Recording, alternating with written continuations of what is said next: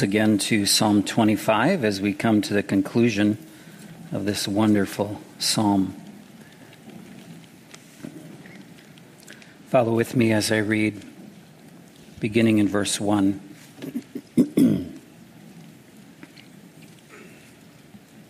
To you, O Lord, I lift up my soul.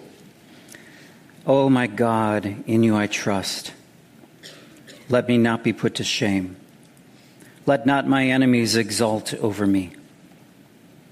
Indeed, none who wait for you shall be put to shame. They shall be ashamed who are wantonly treacherous. Make me to know your ways, O Lord. Teach me your paths. Lead me in your truth and teach me. For you are the God of my salvation. For you I wait all the day long. Remember your mercy, O Lord, and your steadfast love, for they have been from of old. Remember not the sins of my youth or my transgressions. According to your steadfast love, remember me. For the sake of your goodness, O Lord. Good and upright is the Lord, therefore he instructs sinners in the way. He leads the humble in what is right and teaches the humble his way. All the paths of the Lord are steadfast love and faithfulness for those who keep his covenant and his testimonies. For your name's sake, O Lord, pardon my guilt, for it is great. Who is the man who fears the Lord? Him will he instruct in the way that he should choose. His soul shall abide in well-being, and his offspring shall inherit the land. The friendship of the Lord is for those who fear him, and he makes known to them his covenant. My eyes are ever toward the Lord, for he will pluck my feet out of the net. Turn to me and be gracious to me, for I am lonely and afflicted. The troubles of my heart are enlarged. Bring me out of my distresses. Consider my affliction and my trouble and forgive all my sins. Consider how many are my foes and with what violent hatred they hate me. Oh, guard my soul. Guard my soul and deliver me. Let me not be put to shame, for I take refuge in you. May integrity and uprightness preserve me, for I wait for you. Redeem Israel, O God, out of all his troubles.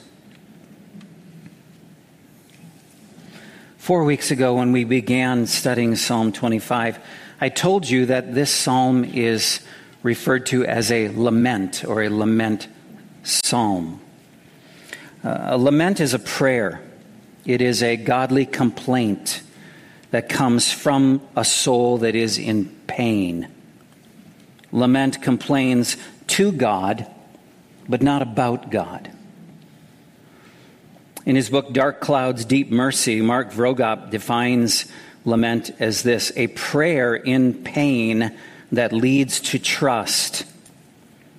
It is the path from heartbreak to hope. And then he goes on to explain the four basic parts of a biblical lament, and we see all of them in this final portion of the psalm, verses 14 through 22. So let me just review that with you, the four basics of lament. What is a lament? You'll find these in the lament psalms. You find typically all four of these, sometimes in this order, not always. But it begins with a turning to God. It's a deliberate turning to God to talk to him about what hurts. Talking to him about life hurts. And then there's a complaint, which is a godly complaint. It's being specific. It's telling God what is wrong. It's complaining to God, but not about God.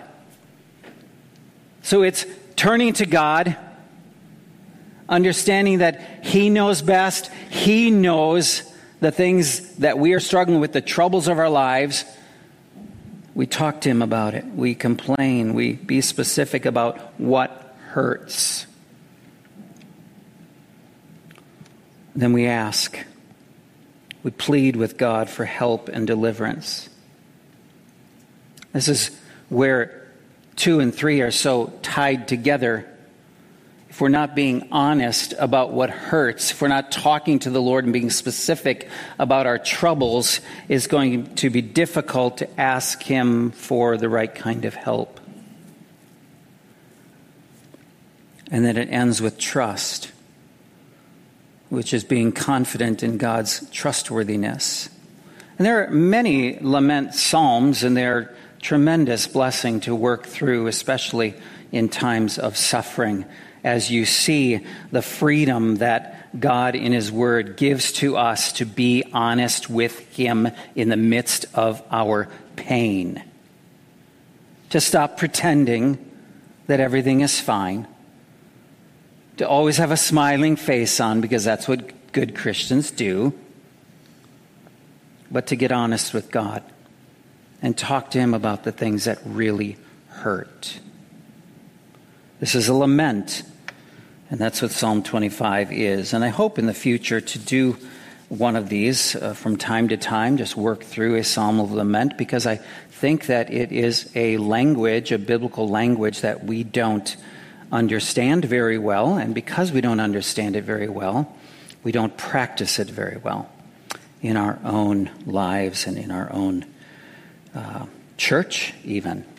Appreciate the mixture of lament psalms that Josiah has intentionally introduced to us the last few years, giving us those occasions to, in our heart, voice to God what is hurting, that we might trust him and turn to him.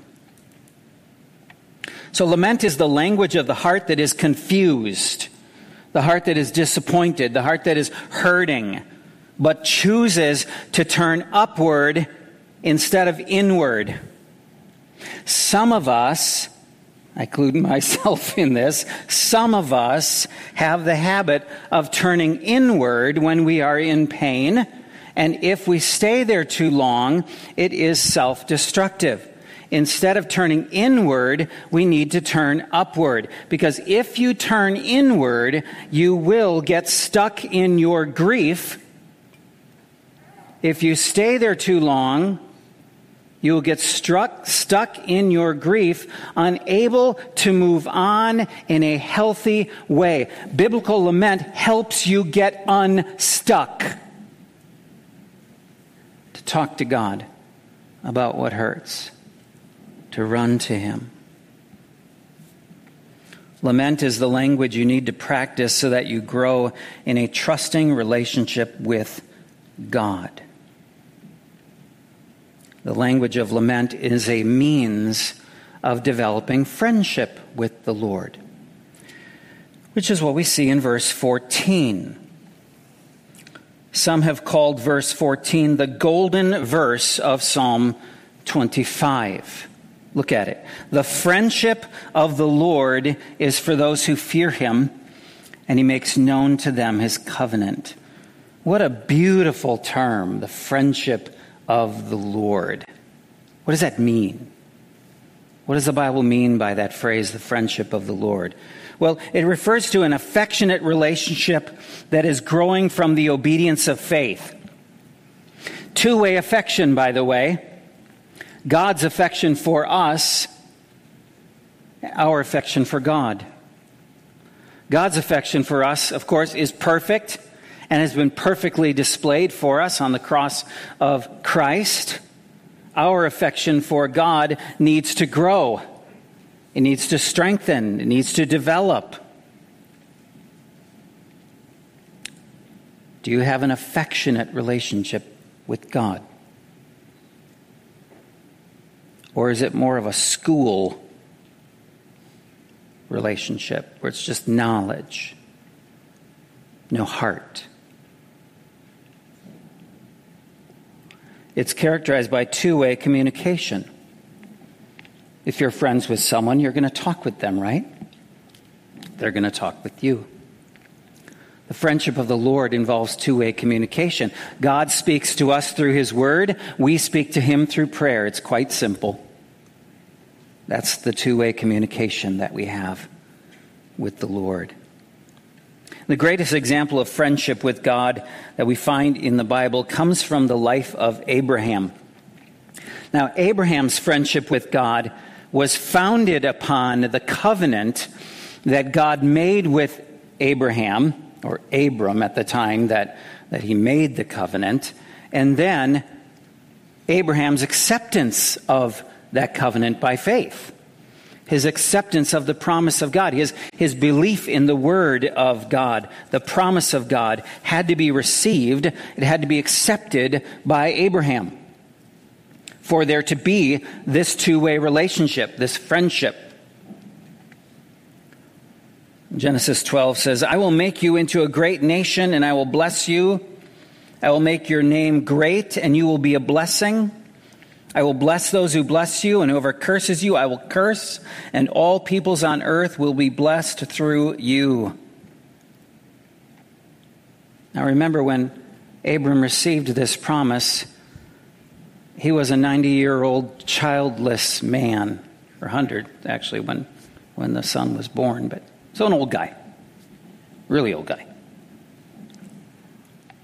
But he believed the promise of God in simple faith, trusting that God is a God of his word. This led then to him being justified by faith. According to Romans chapter 4, the apostle writes, what then shall we say was gained by Abraham, our forefather, according to the flesh? For if Abraham was justified by works, he has something to boast about, but not before God. For what does the scripture say? Abraham believed God, and it was counted to him as righteousness. Now, what Paul is doing in that passage in Romans 4 is he is making it very clear to us that there is no way for us to be justified before God on the basis of our works or even any religious rituals. Nothing according to the flesh. Abraham, he says, was declared righteous by God simply because he believed the promise of God. He was justified by faith. That justification by faith then led to works. See, don't get the order reversed. Man-made religion says works lead to justification. The Bible says justification leads to works. I was raised in a man-made religion that taught me that if I did enough good works, that would maybe ultimately lead to my being justified, declared righteous by God, and accepted into his presence. Well, all of the guilt that I felt over all of my sin was evidence that theology wasn't only unbiblical, but it just wasn't working in my heart. And then God opened my eyes to the gospel. He opened my eyes to the beautiful, beautiful truth that coming to know him is not based upon what we do, but based upon what Jesus has already done. And we believe in the promise of God by faith. When Abraham was declared righteous based on faith, that led then to a life of good works and righteousness. James chapter 2 talks about this, where it says, you see that faith was active all along with his works, and faith was completed by his works. In other words, faith was made evident by the way that Abraham walked in the obedience of faith.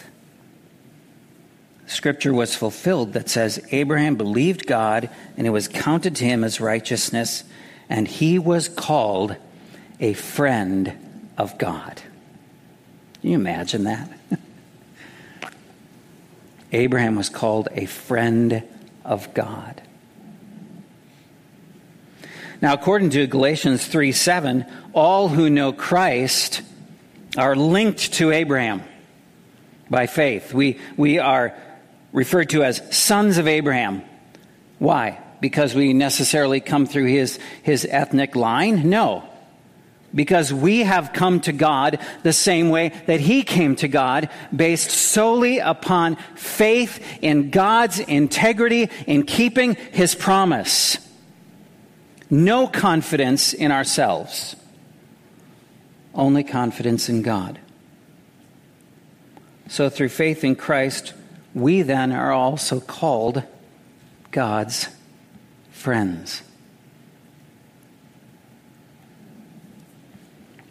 As friends of God, one author writes, we know him and are known by him. We trust him. We share his interests. We want to spend time with him in Bible reading and prayer. When God asks us to do or not do something, we try our best to please him.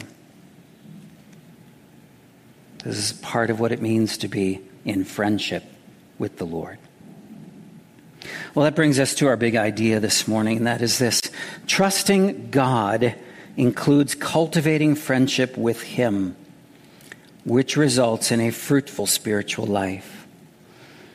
As we said weeks ago, this whole psalm is about trusting the Lord enough to walk according to his paths. And when we walk according to his paths, it leads to a fruitful life.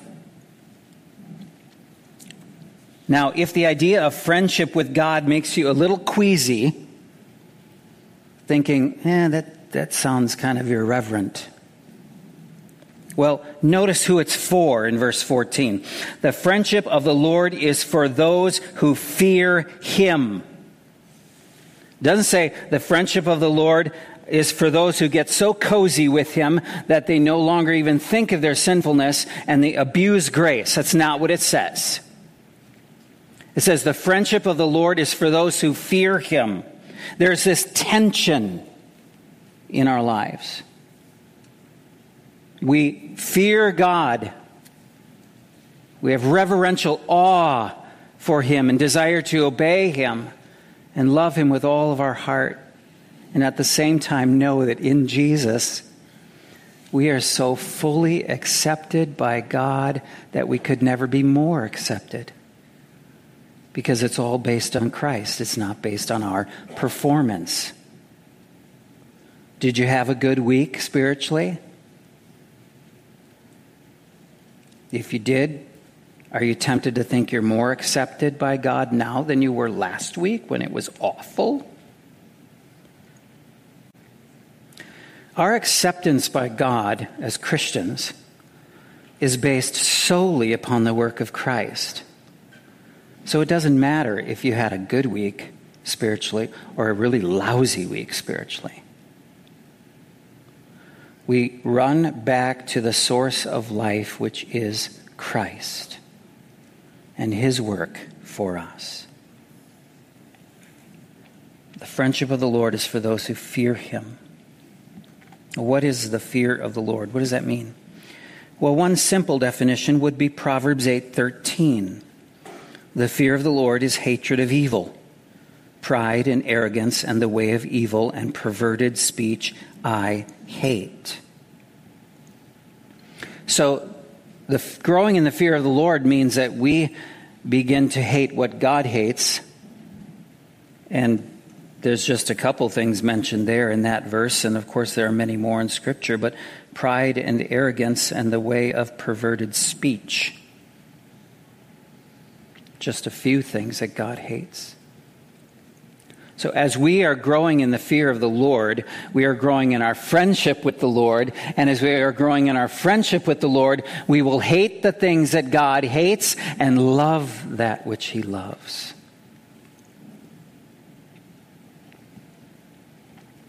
Some Christians react negatively to this concept of friendship with God because they think it brings God down to our level, but that is not what friendship with God is. Instead, friendship with God emphasizes the warmth of relationship that we can have with God. It stems from a life that is growing in humility and the obedience of faith. It is the practical outcome of your heart's surrender to His lordship. The more you surrender your heart to the lordship of Jesus Christ, the more you are walking in fellowship with God, and the more you are cultivating this friendship with God. Friendship with God does not change God, it changes us. God is unchangeable. But the closer we get to God, the more holy we will become in word and thought and attitude and life. Do you want to know if you are growing in your friendship with God? Then look at your life. But please go beyond your behavior, because it's really easy to elevate yourself above other people based on your behavior compared to theirs. Start looking in the mirror of your heart and say, Lord, what are my attitudes like? What are my desires like? That's when you begin to get to the root of what it means to be saved and transformed by the gospel.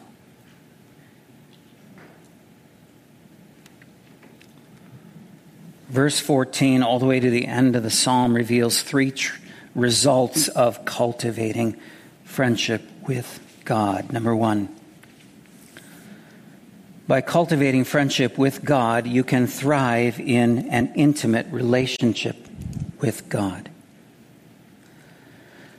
Notice again verse 14.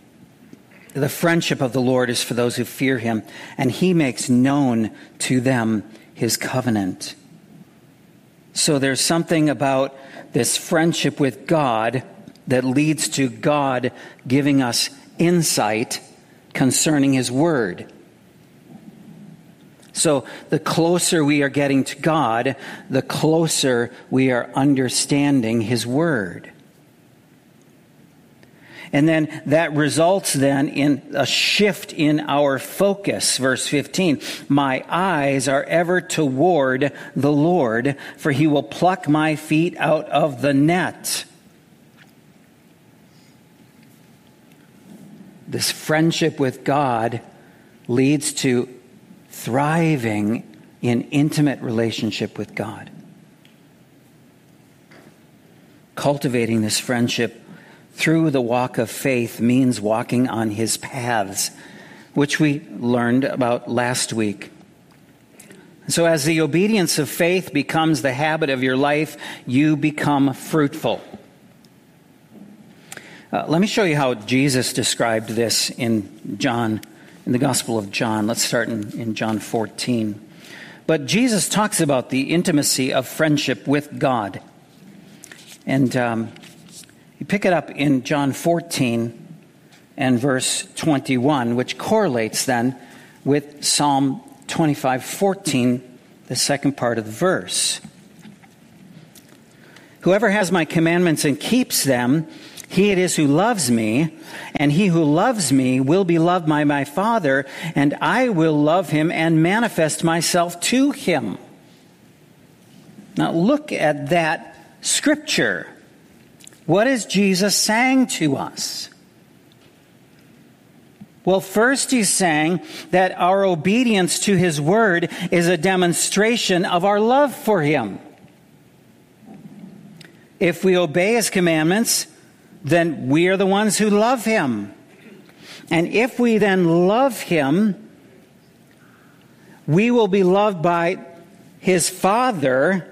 So now we got the Son of God, His love, the Father, His love.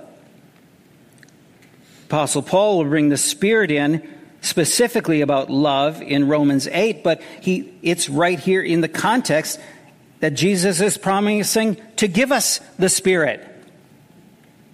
And so we have the triune love of God. The love of all three members of the Trinity, the Father, the Son, and the Holy Spirit, and their love for us. And as we walk in the obedience of faith, there is a love that grows.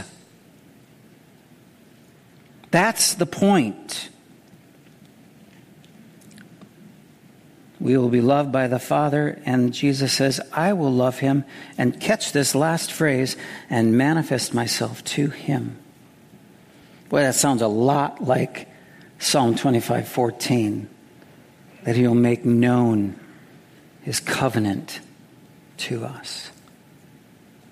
So the more we walk in friendship with God, in fellowship with him, in his word, and in prayer, the closer our relationship becomes, the more sensitive we become to the working of the Spirit inside of us, and the more sensitive we become to the surgical instrument of the Word of God. Now look at chapter 15. John 15, verse 12. Well, back it up to 10. I have a hard time knowing where to jump in here. If you keep my commandments, you will abide in my love. So that's a little repetitious of 14:21. Just as I have kept my Father's commandments and abide in his love. These things I have spoken to you, that my joy may be in you, and that your joy may be full. So now he's tying obedience to joy. This is my commandment, that you love one another as I have loved you. Now he's going from vertical love to horizontal love. Greater love has no one than this, that someone lay down his life for his friends. Verse 14, you are my friends, if you do what I command you. You are my friends if you walk in fellowship with me according to my word. No longer do I call you servants, for the servant does not know what his master is doing. But I have called you friends, for all that I have heard from my Father, I have made known to you. There's that growth in intimacy of relationship that is leading to fruitfulness. You did not choose me, verse 16, but I chose you and appointed you that you should go and bear fruit, and that your fruit should abide, so that whatever you ask the Father in my name, he may give it to you. These things I command you, so that you will love one another. The friendship of God. What an incredible concept.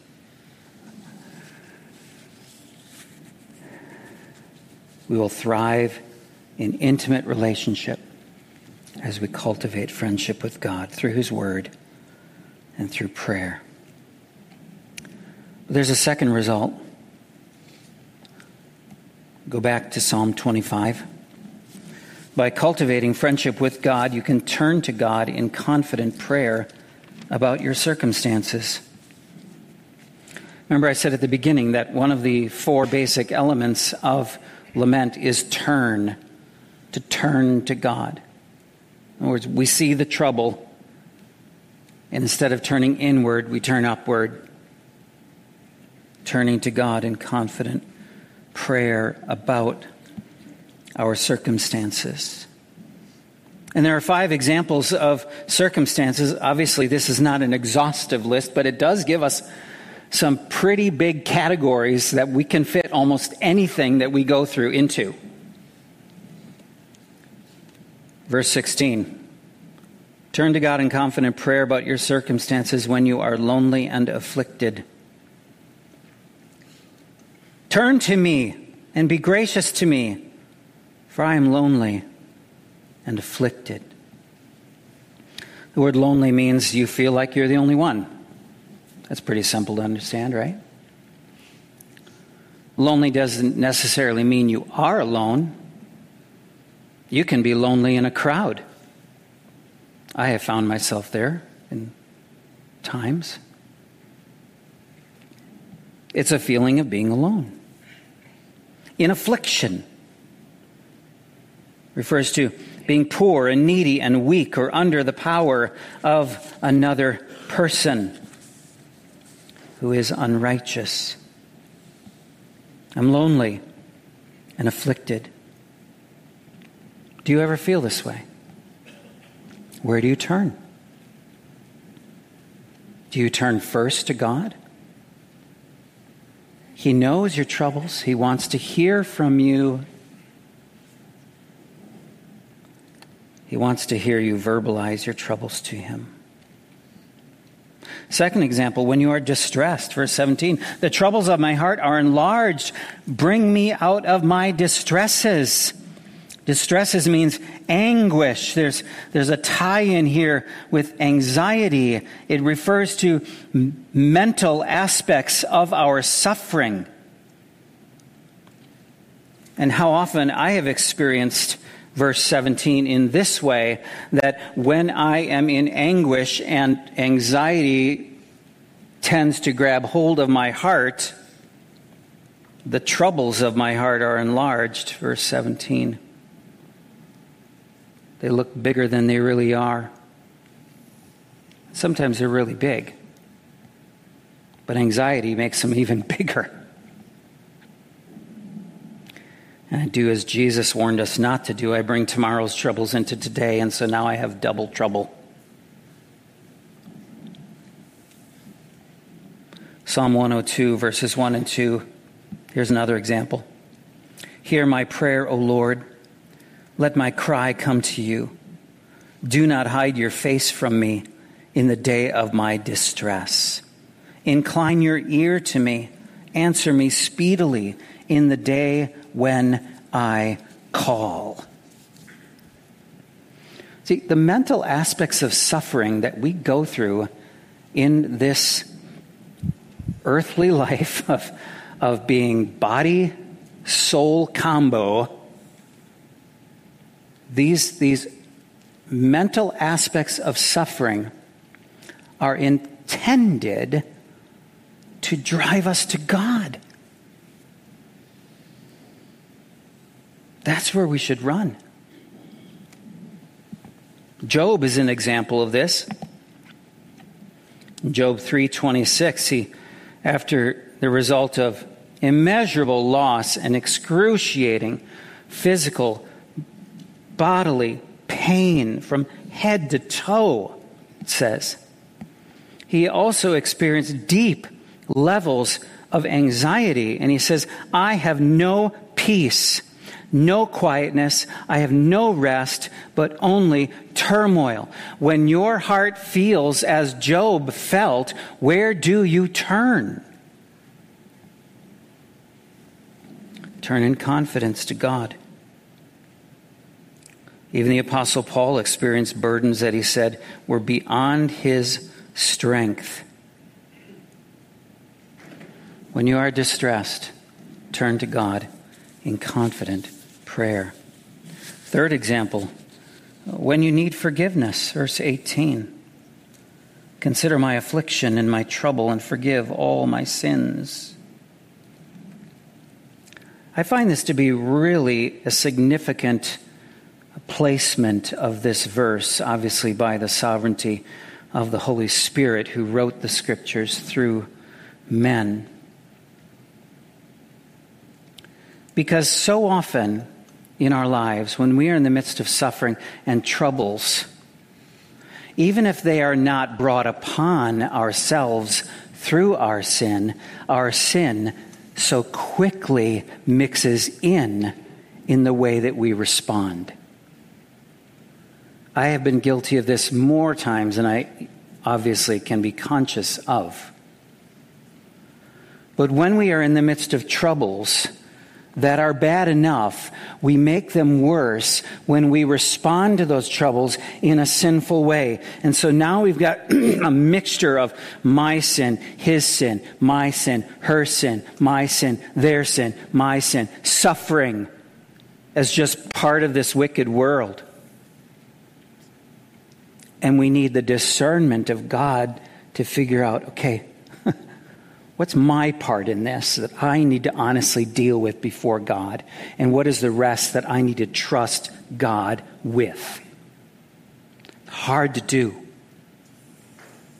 And that's where many times we need each other to graciously speak truth into each other's lives, because we all have blind spots.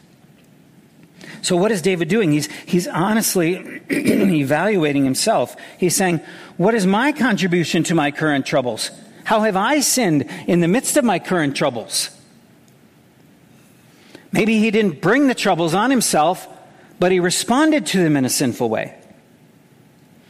Either way, he's got his own guilt before God that he needs to deal with. And so he runs to God. And there are many psalms that are beautiful psalms of confession.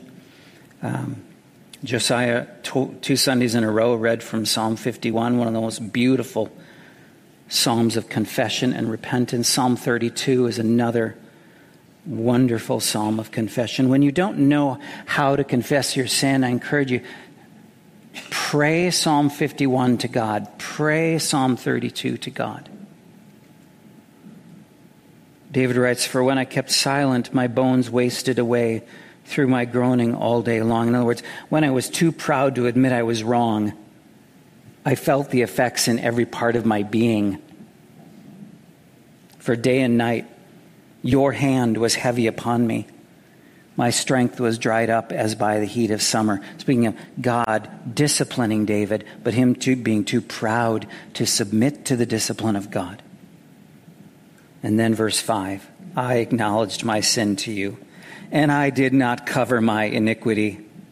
I said, I will confess my transgressions to the Lord, and you forgave the iniquity of my sin. Turn to God. Turn to him when you need forgiveness.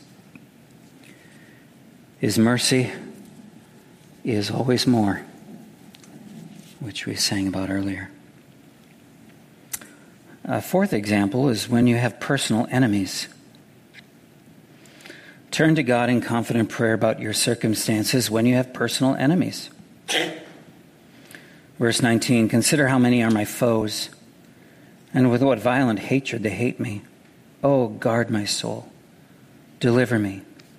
Let me not be put to shame, for I take refuge in you. Notice what he prays for. He doesn't just pray for deliverance from his hateful enemies, but he prays it in the midst of being attacked by people, that his own soul is guarded by God. So that his own soul remains right with God.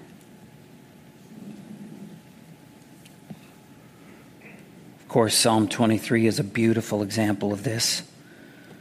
You prepare a table before me in the presence of my what? Enemies. That's friendship with God. God preparing a table for us in the presence of our enemies. And then finally, when you need strength to maintain your testimony, turn to God. Verse 21. May integrity and uprightness preserve me, for I wait for you. Lord, as I wait for you to bring about your will through these troubles, preserve me. Preserve my testimony. Help me to walk in integrity. Help me to walk uprightly regardless of foes, regardless of inner or outer trouble. Guard my soul. Keep my heart clean and right with you. Preserve me, for I wait for you. We've talked about this concept of waiting on God quite a few times in this psalm. It's an active trust. It's not waiting around doing nothing. It's not kicking up the spiritual recliner of your life and just sitting there. It's actively going after God in prayer through His Word, trusting Him. I will trust you, Lord.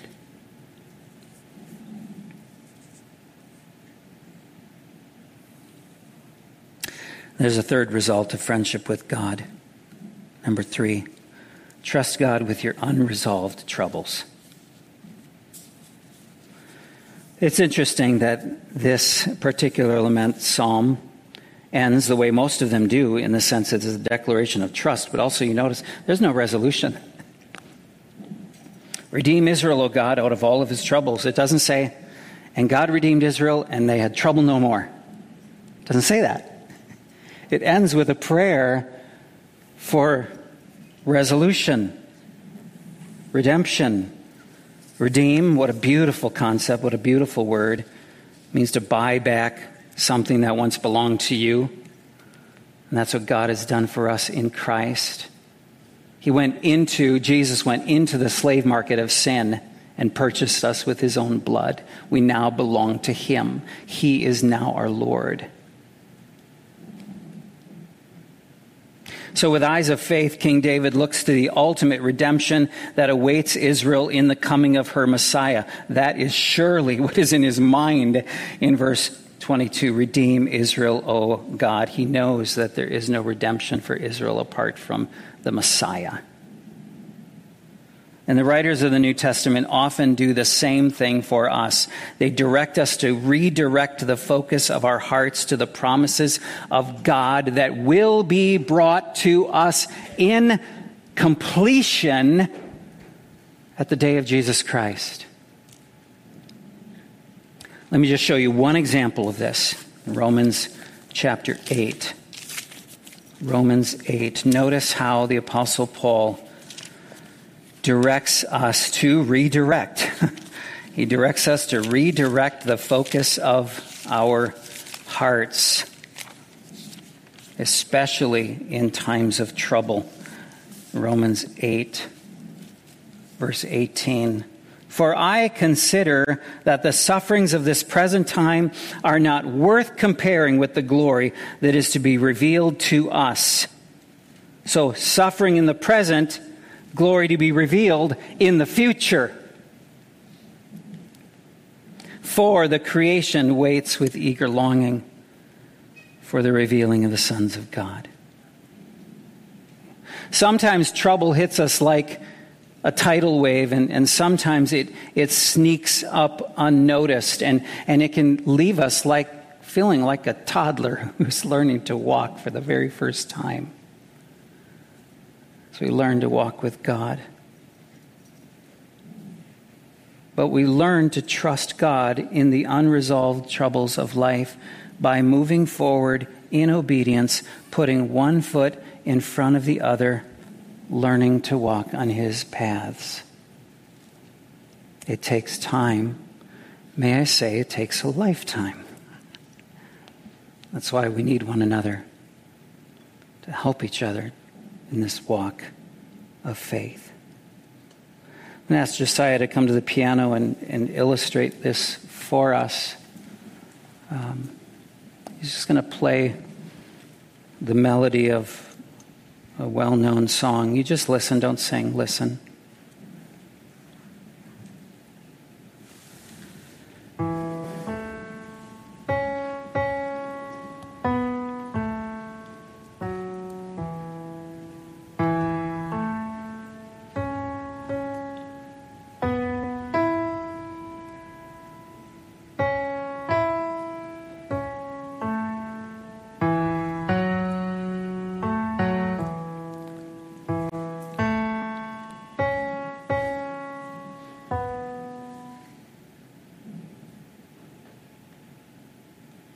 What does your heart want?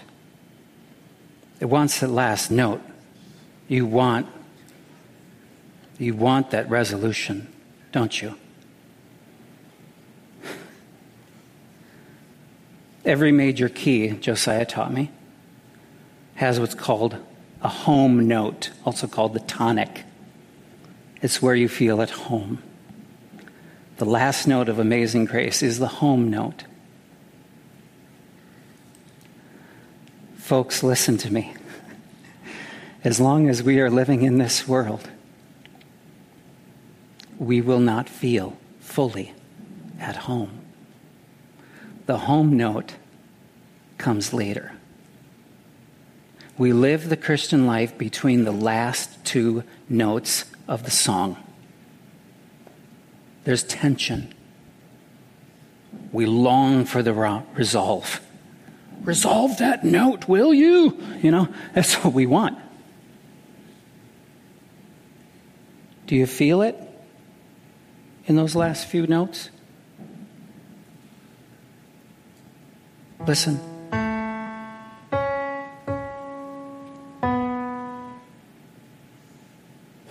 And so we say, Lord, bring me the resolution. Bring me the culmination. Bring it home, Lord. And while we wait for home, we learn to lament with God. We live in this already, but not yet. So I hope that this series in Psalm 25 has been helpful to your growth as you learn the biblical language of lament and how to talk to God in the midst of trials and suffering. Let's pray. Father, thank you for reminding us today that trusting you doesn't mean sitting back and waiting for you to do everything, but it means actively looking to your word and walking according to your paths. And while we wait for you, we turn to you and we talk to you about how life hurts at times, filled with such immeasurable joys when we know Jesus, but also filled with so many hurts in this broken world. Teach us, Lord, to trust you while we wait for your final note of resolution when Jesus returns and makes all wrongs right, judges all evil and rewards all righteous, and gives us the ultimate reward for the obedience of faith in Christ. Cultivate our friendship with you, Lord. In Jesus' name, amen.